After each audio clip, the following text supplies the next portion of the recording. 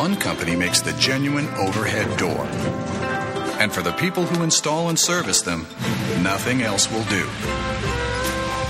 To make sure you're getting the genuine, the original overhead door, look for the red ribbon. And I'm not trying to sell you an overhead door. I think that's what ours is. I guess it's okay. But what intrigued me as I was thinking about that advertisement was, first of all, I think it'd be kind of cool to have a house where all the doors open up with garage door openers. They go up instead of sideways. That seems like a lot of fun to me. But also because it strikes me as a sort of a metaphor of our lives. That every day there are all kinds of doors that open up for us. Every morning when we awaken from sleep, we have before us all kinds of open doors. And sometimes we see them and sometimes we miss them, but they're there. And for people who are followers of Jesus, we have all kinds of spiritual doors that are open before us. Doors of opportunity to share Christ, to be a witness for Christ, to be a presence for Christ. I think this is what is in Paul's mind as he comes to the end of 1 Corinthians. The Corinthian people are very important to him. He went there, he preached the gospel, he helped bring the first people to Jesus, he established the church, he spent more than a year with them, and then he moved on, as he typically did, on to the next city and repeated the same thing. And after his leaving, he began to hear stories of stuff going on in Corinth, and they didn't please him. There were problems in the church. It shouldn't surprise any of us. I mean, all the letters of the New Testament pretty much are written to churches because they're having trouble.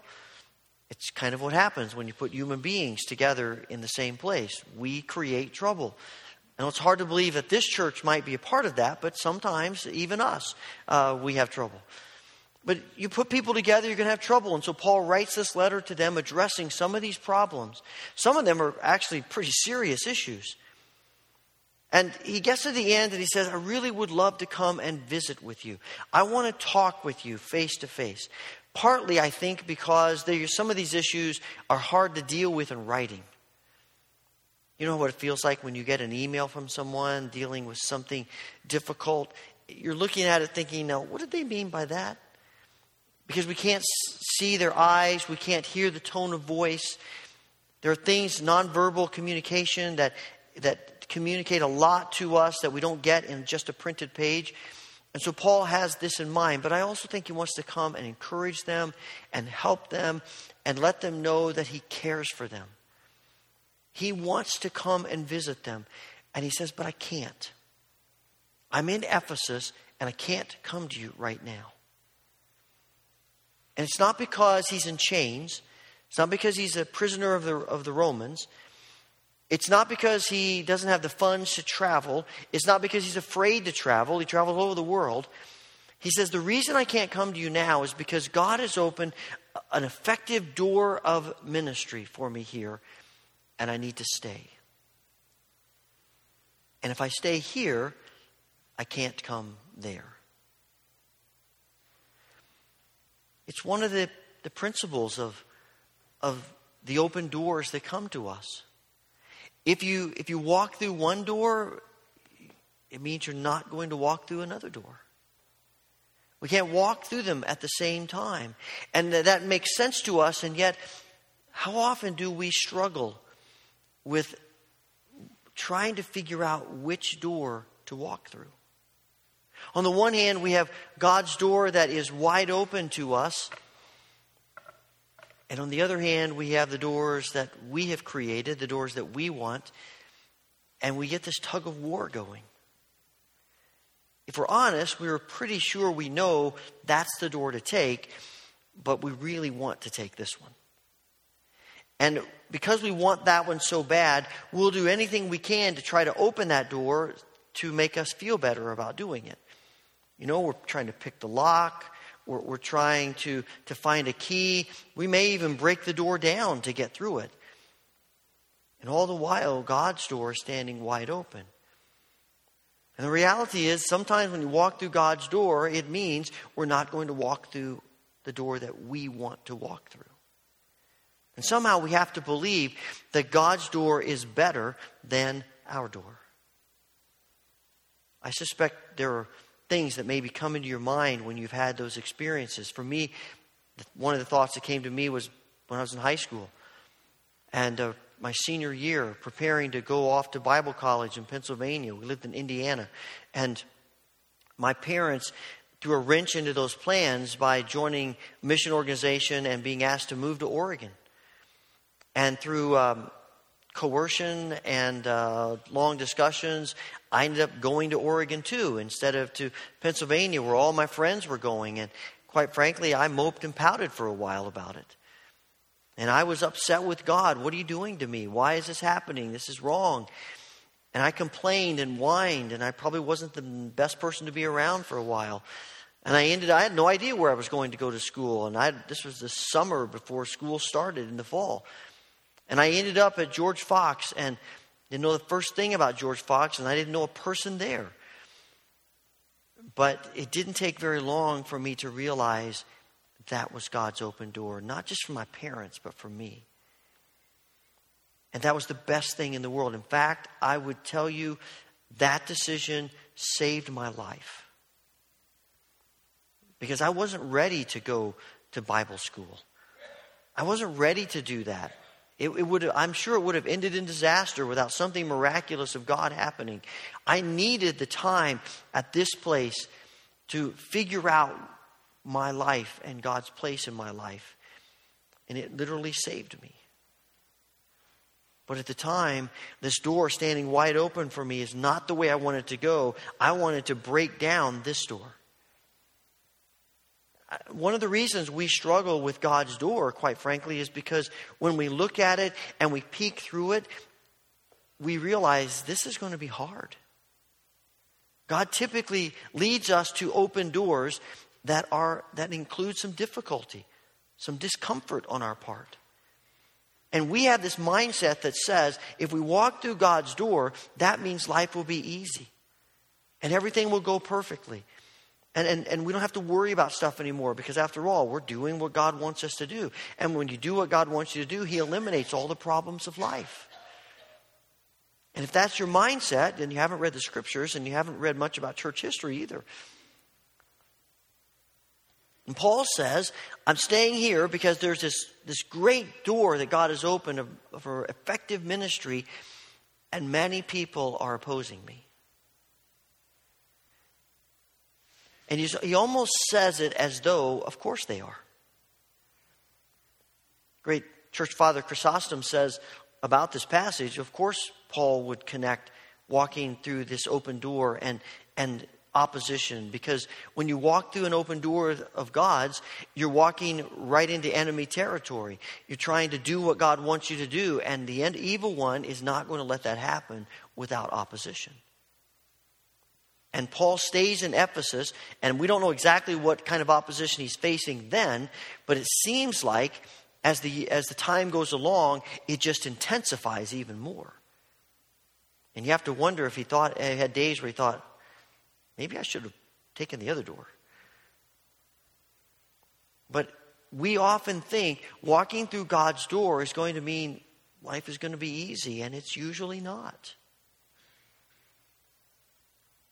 Paul writes to Philippians and says, I want you to know, brothers and sisters, that my chains are actually advancing the gospel. I'm sitting here in the cell, and I've got guards with me, and they're a captive audience. I can tell them about Jesus all day long. And when the next guards come in, I tell them about Jesus all day long. And as the church here is seeing what's happening in the witness here and among these soldiers, they're getting more and more courage to be a witness for God too. And my chains are the source of that. And this open door to sacrifice, to suffer for Christ, is leading to great good for the kingdom. And walking through the open doors will often lead us to difficult places, because it leads us to people who have needs. what kind of ministry is it to people who have no needs? There is no, what do they need? What possibly could we do? Ministry is about people who have needs.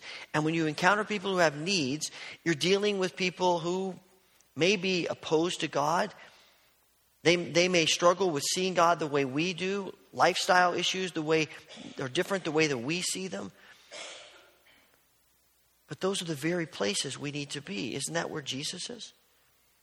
Jesus could have come and made nice with all the religious leaders, and he would have lived a long time, and he would have had a prosperous life as we view it in this world. He could have done that. But that's not why he comes. He steps through the door of time not to placate the religious leaders, but to be a presence of the very God himself. And where do we find him? We find him with people that nobody else wants to be with. Scripture often calls them tax collectors and sinners. That's a nice way of talking about gamblers, murderers, thieves, adulterers, prostitutes. All the folks that the religious leaders avoid, Jesus embraces. Because they're the people who have the needs. They're the people who have a want, a desire in their hearts for something more of life, and they recognize their lives are a mess. And they follow Jesus. And a lot of these people are the very ones on whom Jesus establishes and founds the kingdom. The most unlikely people in the world, but they're the people who have the needs. And you go to the place where people have needs. Those are the doors that God opens. And that's why it's hard. We often walk through doors and we see God do miraculous things because we're in places where miraculous things can be done and need to be done. And he's calling us to walk through doors that may be difficult and hard. They're going to stretch us. They're going to ask us for more than just, hey, I hope life is easy and simple. Those are the doors he opens because those are the places of need. The places where the church needs to be. The places where his people can do something about changing the world.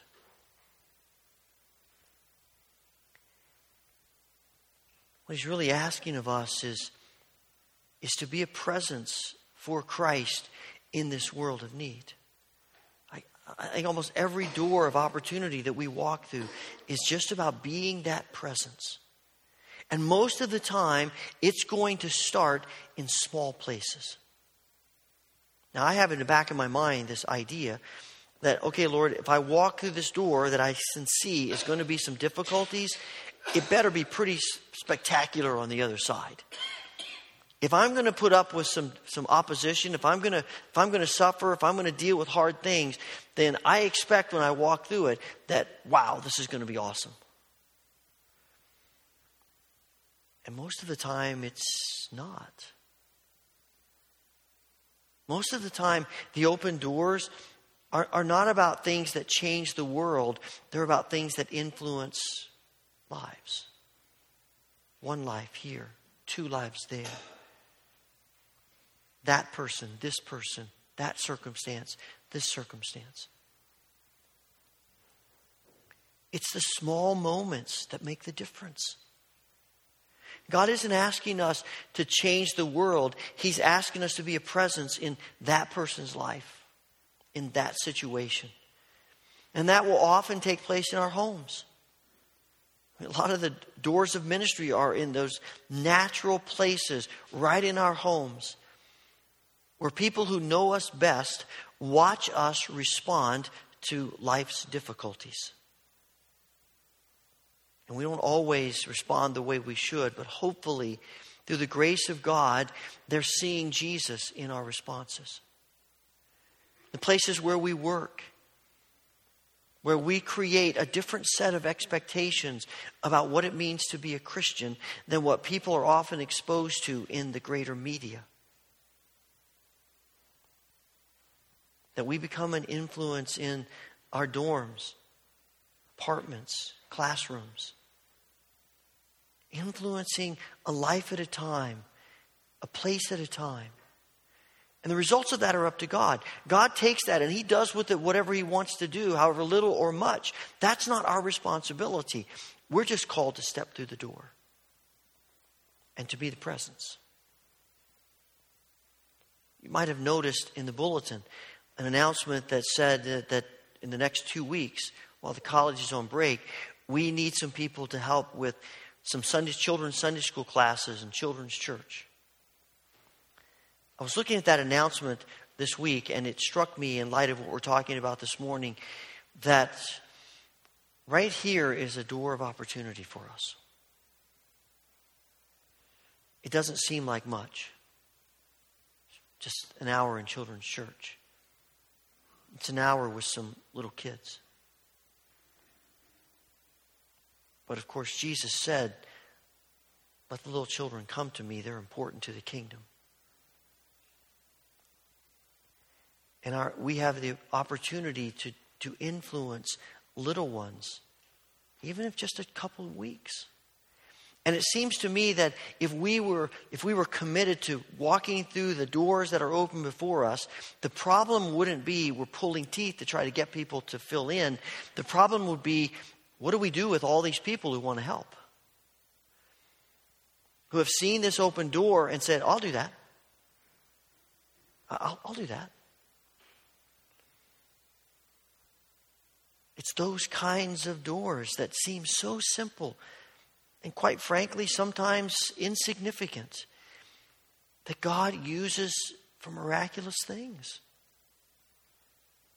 The people that we admire in this world, whether it's people that we know personally or people that we've read about, heard about, listened to, people we admire, I guarantee you every one of them would tell you, there was this person in my life who stepped through a door for me that seemed insignificant at the time, but God used it. And there are probably multiple people in their lives. And you think about your own life and the people in your life who have been that for you, and God is calling us to be that for them. And it really doesn't have anything to do with our gifts. And gifts are important, and we want to use our gifts that God's given us. But ultimately, open doors are just about, here's a need, I need to step through this door. And we sometimes use gifts as an excuse. Well, I can't do that because I don't really have gifts with children. We can love them. We can support the people who do have gifts with children. Or I don't have gifts with junior high youth. Well, we can love them. We can support the people who do have the gifts with junior high youth. I don't feel comfortable going to the nursing home. Well, a lot of people don't feel comfortable, but you do it anyway. Well, I don't know what it will be, but it's not about I'm comfortable with this. It's not about those are my gifts. The door is open. It's right in front of me. I need to walk through it. Sometimes people ask, how do we discern God's open doors? How do we know if this door is open or not? I've asked that question myself.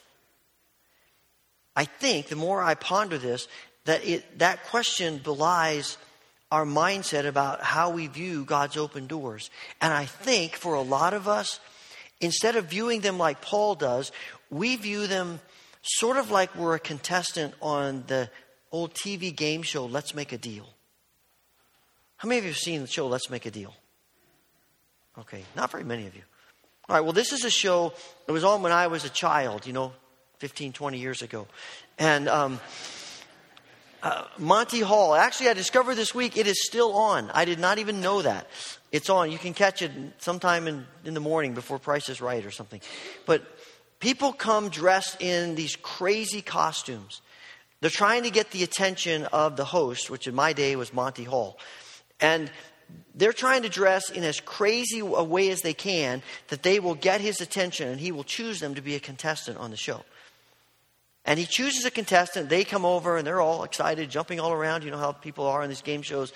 And, they're dressed in these crazy outfits. And he offers them something. Here's $50. Now, do you want to trade that $50 for what's under this box that Jay is standing next to at the tray? Or do you want to trade it for the curtain where Carol Merrill is standing? And the people are agonizing over the decision, and the crowd's screaming and yelling what to do. And, I'll take the curtain. And when they open the curtain, it might be a new car. It might be a donkey eating hay. You just never know. And you get to the end of the game, and they choose 2 contestants to go for the big deal of the day. And before them are 3 doors. And the famous lines, you want what's behind door number 1? Or what's behind door number 2, or what's behind door number 3. And they have to pick. And you can see them agonizing. I suspect that many of them are praying. Oh, I hope I choose the right door. Help me choose the right door. I want to choose the right door. I don't know which door is the right door. Which door do I choose? And everyone is screaming at them what they think is the right door, like they have any idea other than anybody else. But they all think they know, and they're agonizing over what's the right door to choose. I think we see God's doors like that. As though it's this agonizing decision about should I do, what ministry should I do? How should I help? What's the need? And all the while that we're agonizing about this door, we're standing right in front of it. It's right here. And we make it so much more complicated than it is. The open door is often that person has a need. I think I can do something about it. I think I can be a presence of Christ. I think I can step in and help them. There's a circumstance where I see a need. I think I can be Christ's presence in that need. And yes, there's balance. We talked last week about Sabbath. We can't do everything, and we shouldn't try to do everything. But I think most of the time our struggle is less that we are walking through too many doors that God has opened, as opposed to too few. The doors that get us in trouble are the doors, I think, most of the time that we open. Those doors that we're trying to unlock, those doors that we're trying to crash open. And all the while, God's doors are standing right in front of us, wide open.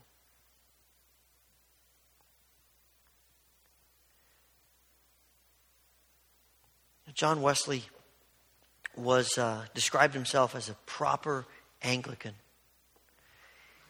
He grew up in the Anglican church. Everything about his life was the church, and you did things in proper order, in the right way, in the right places, the right time.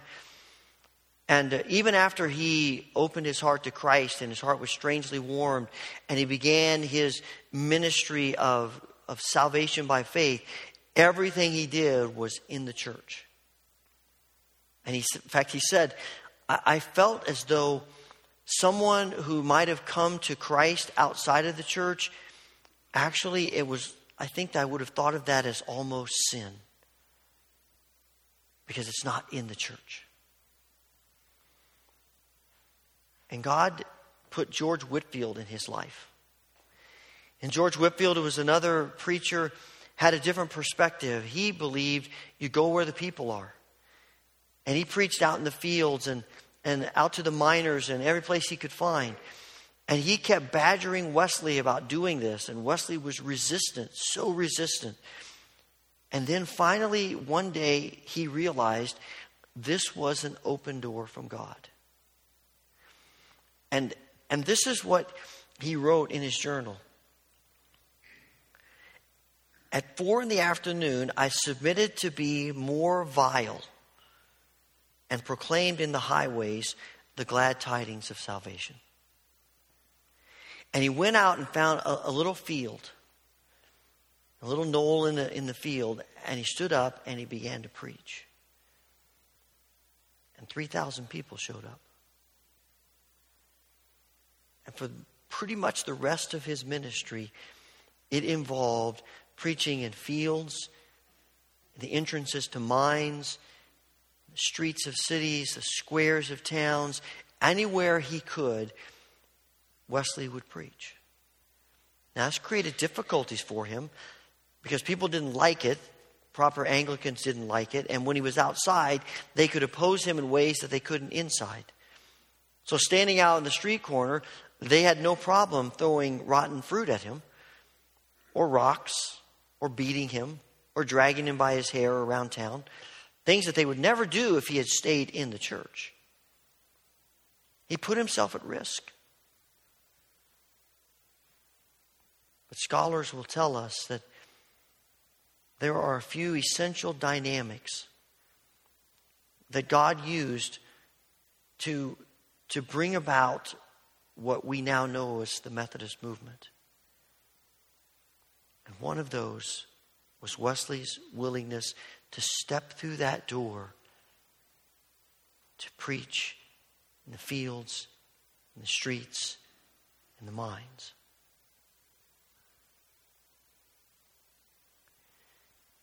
I'm convinced God has placed a door of opportunity, of great effective work in front of us.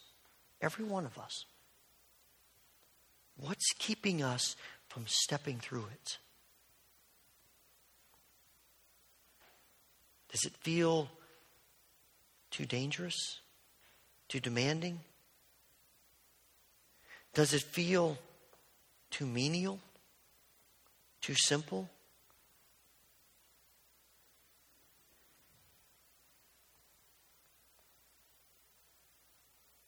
It's there in front of us. Will we step through it? Father, in this moment of silence, speak to us.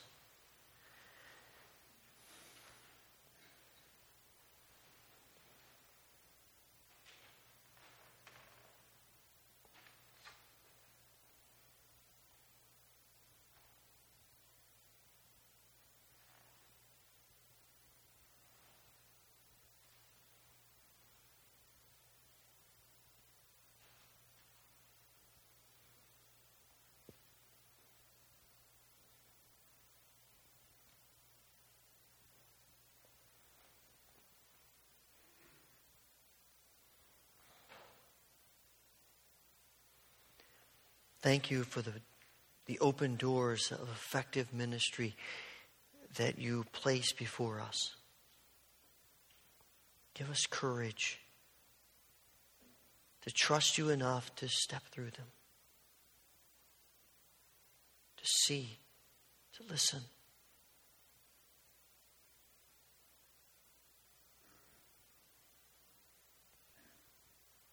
And we pray this through Christ. Amen.